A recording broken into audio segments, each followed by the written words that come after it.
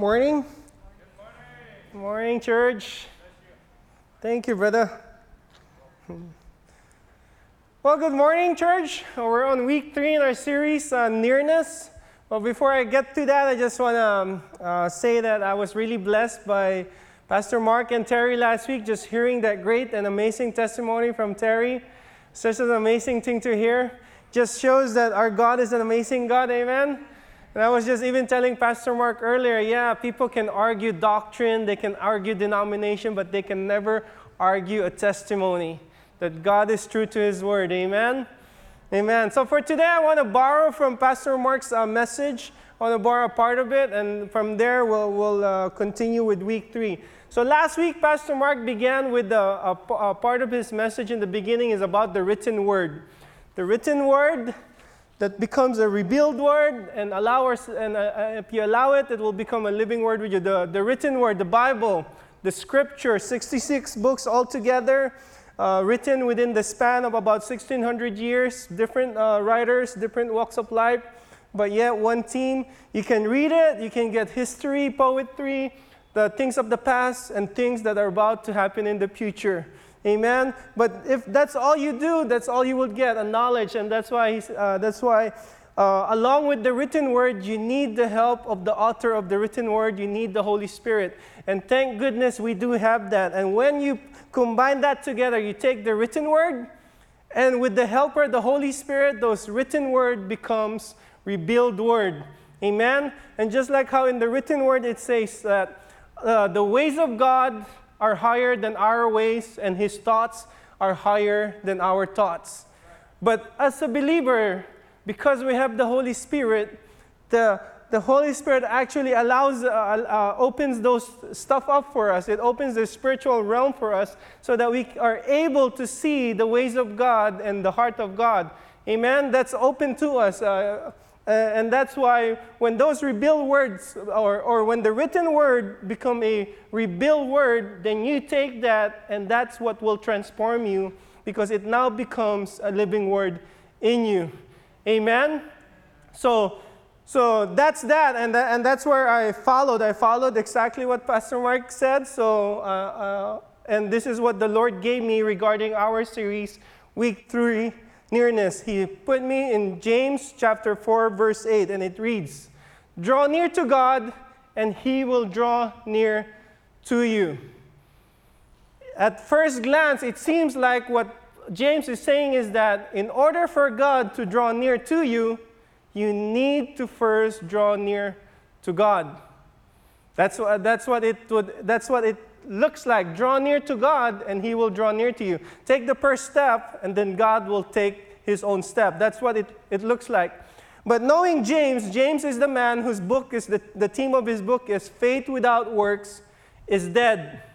He's the man that says, if you have faith, then show it with your works. So what it's really saying is this, that written all over Scripture, before God invites us or tells us to do something, the Lord God has already done something. He's already taken the initiative, and then He brings an invitation for us to respond to that initiative that He has taken, and then He will move again.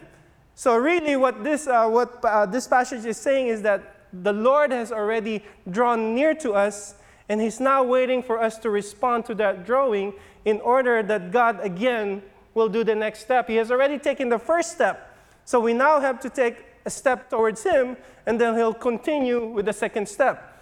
Okay, that's what this scripture is saying. I'll show you, right? For example, in Ephesians chapter 2. So remember that whenever you come whenever there's an instruction in the Bible, you can have the confidence that God has already taken the first step, and He's inviting you along with Him to take a step. Ephesians chapter 2, verse 12 and 13, this is what it says. That at that time you were without Christ, being aliens from the commonwealth of Israel and strangers from the covenants of promise, having no hope and without God in the world. That is us. That was our position before we received Christ. We're all Gentiles. Okay? But now in verse 13 it says, "But now in Christ Jesus, you who were once far off have been brought near by the blood of Christ. It was through the blood of Christ that we were brought near. It's not because we went there. In fact, in John chapter 6, it also says that nobody can come to Jesus unless the Father himself draws man first. It's always God who takes the initiative to draw man unto himself. We respond. And our response is what James is trying to get. Draw near to God and he will draw near to you. So I want to show you that it has always been in God's desire for him to be close to us, to draw near to us, but he's always bringing that invitation, now come, draw near to me. So I'll show you a couple of verses just to show you that. I've already showed you Ephesians chapter 2, that it was through the blood of Jesus. Jesus came first. We received what he has given to us, and because of that, we were drawn near or brought near to God. Amen? Isaiah chapter 48, verse 12 and 16. It says here, listen to me. Isaiah, this is where our series is at. One thing about the Old Testament prophets, if you read it, it feels like, man, all you see are judgment. But hidden in those judgment is actually hope. God always brings out hope out of those judgment. Here's one example. In Israel's rebellion, Isaiah says this, listen to me, O Jacob and Israel, my called, I am he, I am the first, and I am also the last. He said, listen to what I'm about to say. And what did he say?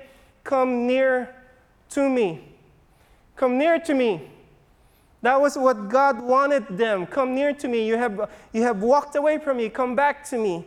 Even in Malachi, it says, go back to your first love. Come back to me, your first love.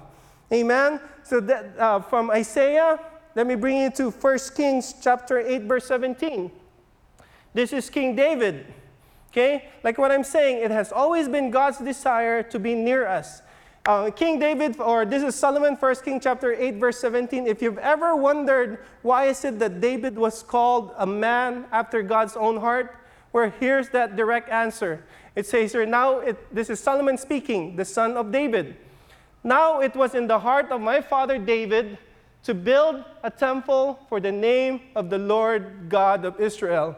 It's like, why? Go to Exodus chapter 25, verse 8. David's heart was to build a temple for the Ark of the Covenant. But before that, Moses was the one that was given instruction by God to build a sanctuary.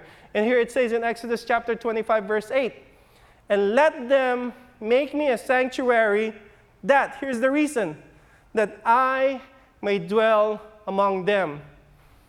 That has always been God's desire, to dwell with his people. The resting place or the glory of God in the days of Moses was the Ark of the Covenant.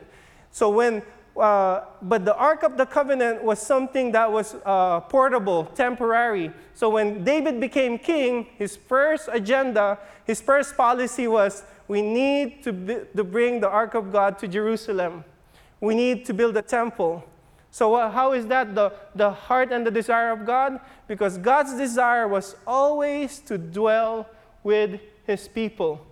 It was David who said, I want that to be permanent. I want God to dwell in Israel permanently, so therefore I will build a permanent resting place for the presence of God. That was God's heart, to dwell with his people. David's heart was, yes, Lord, I want you here. I don't want you to go anywhere. Genesis chapter 45, verse 10. This is Joseph.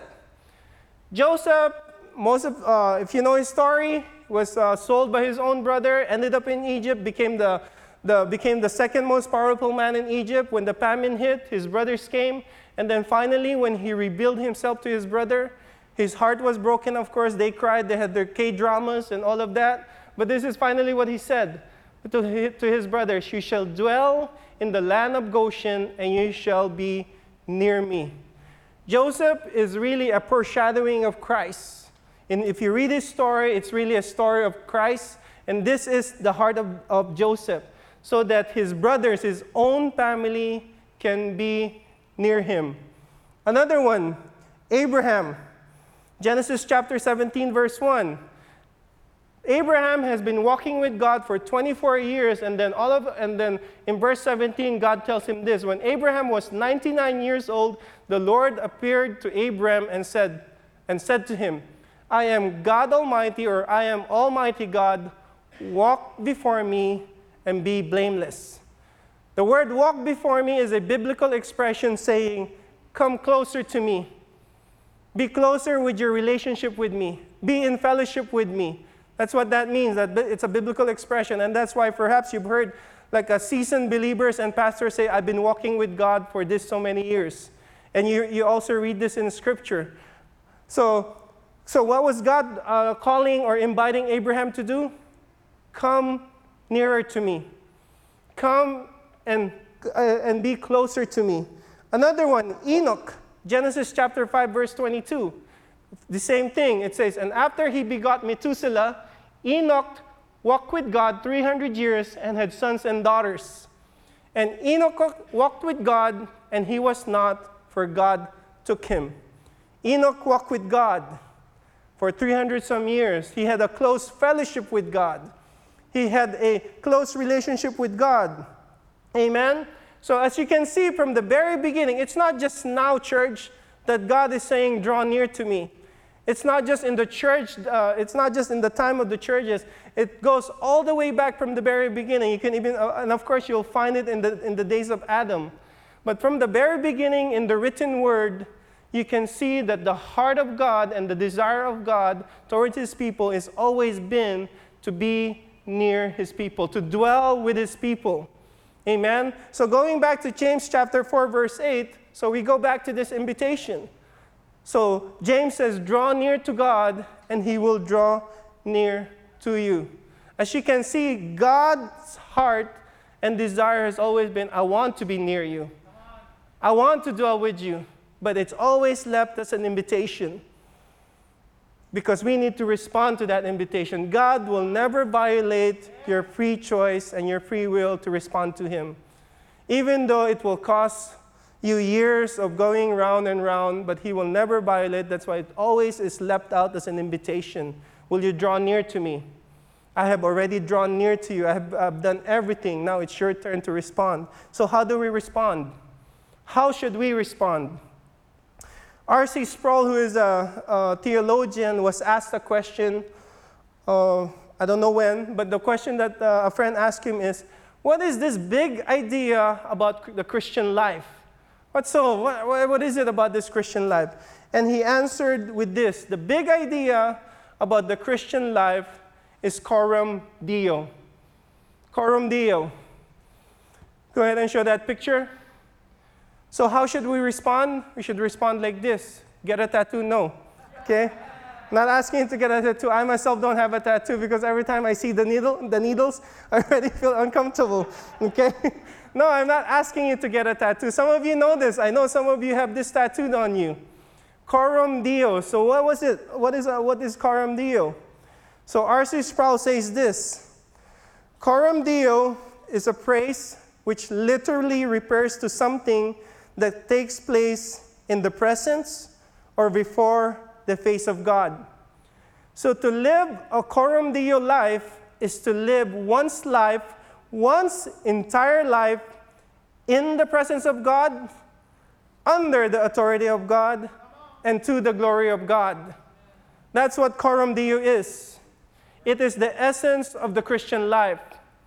To live your entire life under the presence of God, not just on Sunday, okay, not just on Sunday church time, but on Monday, on Tuesday, on Wednesday, Thursday, Friday, Saturday, and if there's an 8th day of the week, also that. Amen? To live in the presence of God is to understand that whatever we are doing and wherever we are doing, we are acting under the gaze of God. God is omnipresent. There is no place so remote that we can escape his penetrating gaze. That's what it means to live a coram Deo life. Understanding that God is omnipresent, that wherever we are, whatever we're doing, God sees all of that. And to be aware of the presence of God is also to be aware of his sovereignty. We recognize that if God is God, then he is indeed sovereign. So we live under a divine sovereignty, and we recognize that there is no higher goal than offering honor to God. Life in the Sun is a church that exists to honor God, amen, and to make disciples in Micronesia and beyond. That's what it is. If you're going to live a Coram Deo life, you have to recognize that there really is no other higher goal. Our lives are to be a living sacrifice offered in a spirit of adoration and gratitude. Coram Deo says to be in the presence of God, under the authority of God, and to the glory of God. Paul writes in 1 Corinthians chapter 10, verse 31, says, "Therefore, whether you eat or drink, whatever you do, do all to the glory of God." Ever thought of that? Have you ever taken a sip of water and said, "Lord, for your glory"? Come on. For your glory, Lord. Yeah, but Paul uses such a trivial action, eating and drinking, and says, give it all for the glory of God. So whether you're a doctor, a nurse, a teacher, a professor, a construction worker, a homemaker, whatever it is that you're doing, whatever vocation you have, it says, do it all for the glory of God. It is not a Sunday life or a Sunday job and then a Monday to Saturday job. No, it's all one. Whatever you do, the Coram Deo life is really doing it all for the glory of God. It is a life that is open to God. A life in which all that is done as unto the Lord. God is ultimately whom we live for. We do not live for others' approval, others' recognition, or others' admiration. We only live for the audience of one, the Lord Himself. Amen? So that, I hope, is how we would respond. Going back to James chapter 4, verse 8. Draw near to me, and I will draw near to you. God's heart from the very beginning has always been, I want to be close to you. It sounds like a song. Sorry. I want to be near you. And He leaves this invitation to us. Will you also come near me? Amen? Let's pray. Father, thank you. And I would want to leave you with that. Would you also draw near to God? You know, church, after we just celebrated our 29 years, there's been this